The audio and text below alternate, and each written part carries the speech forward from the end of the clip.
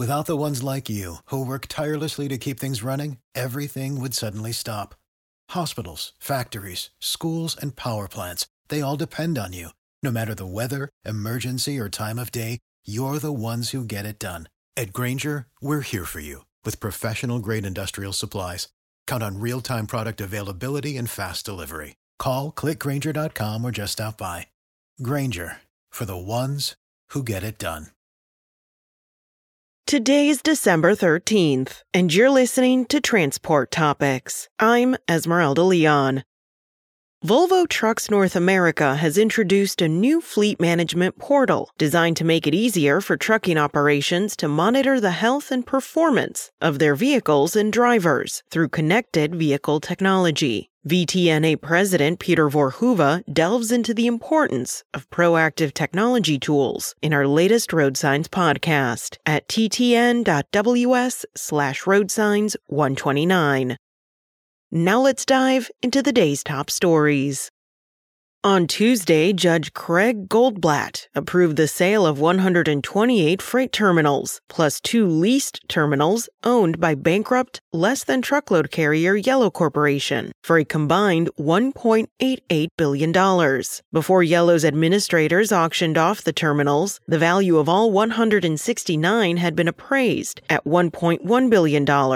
The sale of the terminals for a sum substantially larger than their appraised value was, Goldblatt told the court, quote, obviously a tremendous outcome, end quote. XPO was the top bidder in the initial auction, paying $870 million for 26 owned terminals and 2 leased properties. Auctioning off the remaining owned terminals continues. An auction for the leased properties beyond the 2 awarded to XPO is set to restart December 18th.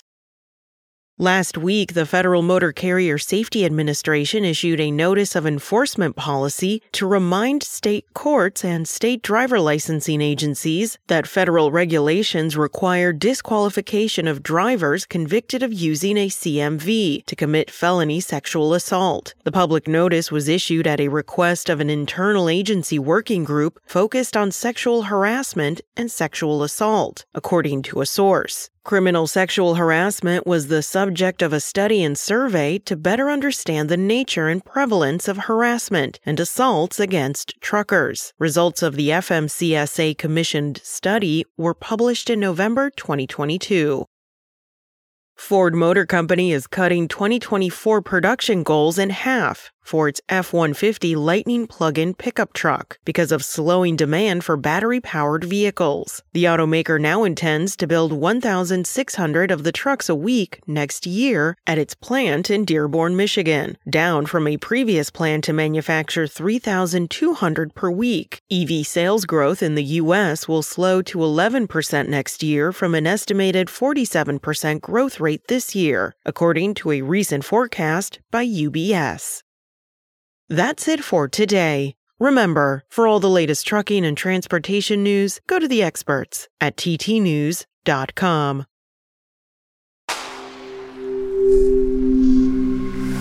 Spoken Layer. Hello, it is Ryan, and I was on a flight the other day playing one of my favorite social spin slot games on ChumbaCasino.com. I looked over at the person sitting next to me, and you know what they were doing? They were also playing Chumba Casino. Coincidence? I think not. Everybody's loving having fun with it. Chumba Casino is home to hundreds of casino-style games that you can play for free anytime, anywhere, even at 30,000 feet. So sign up now at ChumbaCasino.com to claim your free welcome bonus. That's ChumbaCasino.com and live the Chumba life. No purchase necessary. VGW. Void where prohibited by law. See terms and conditions. 18+.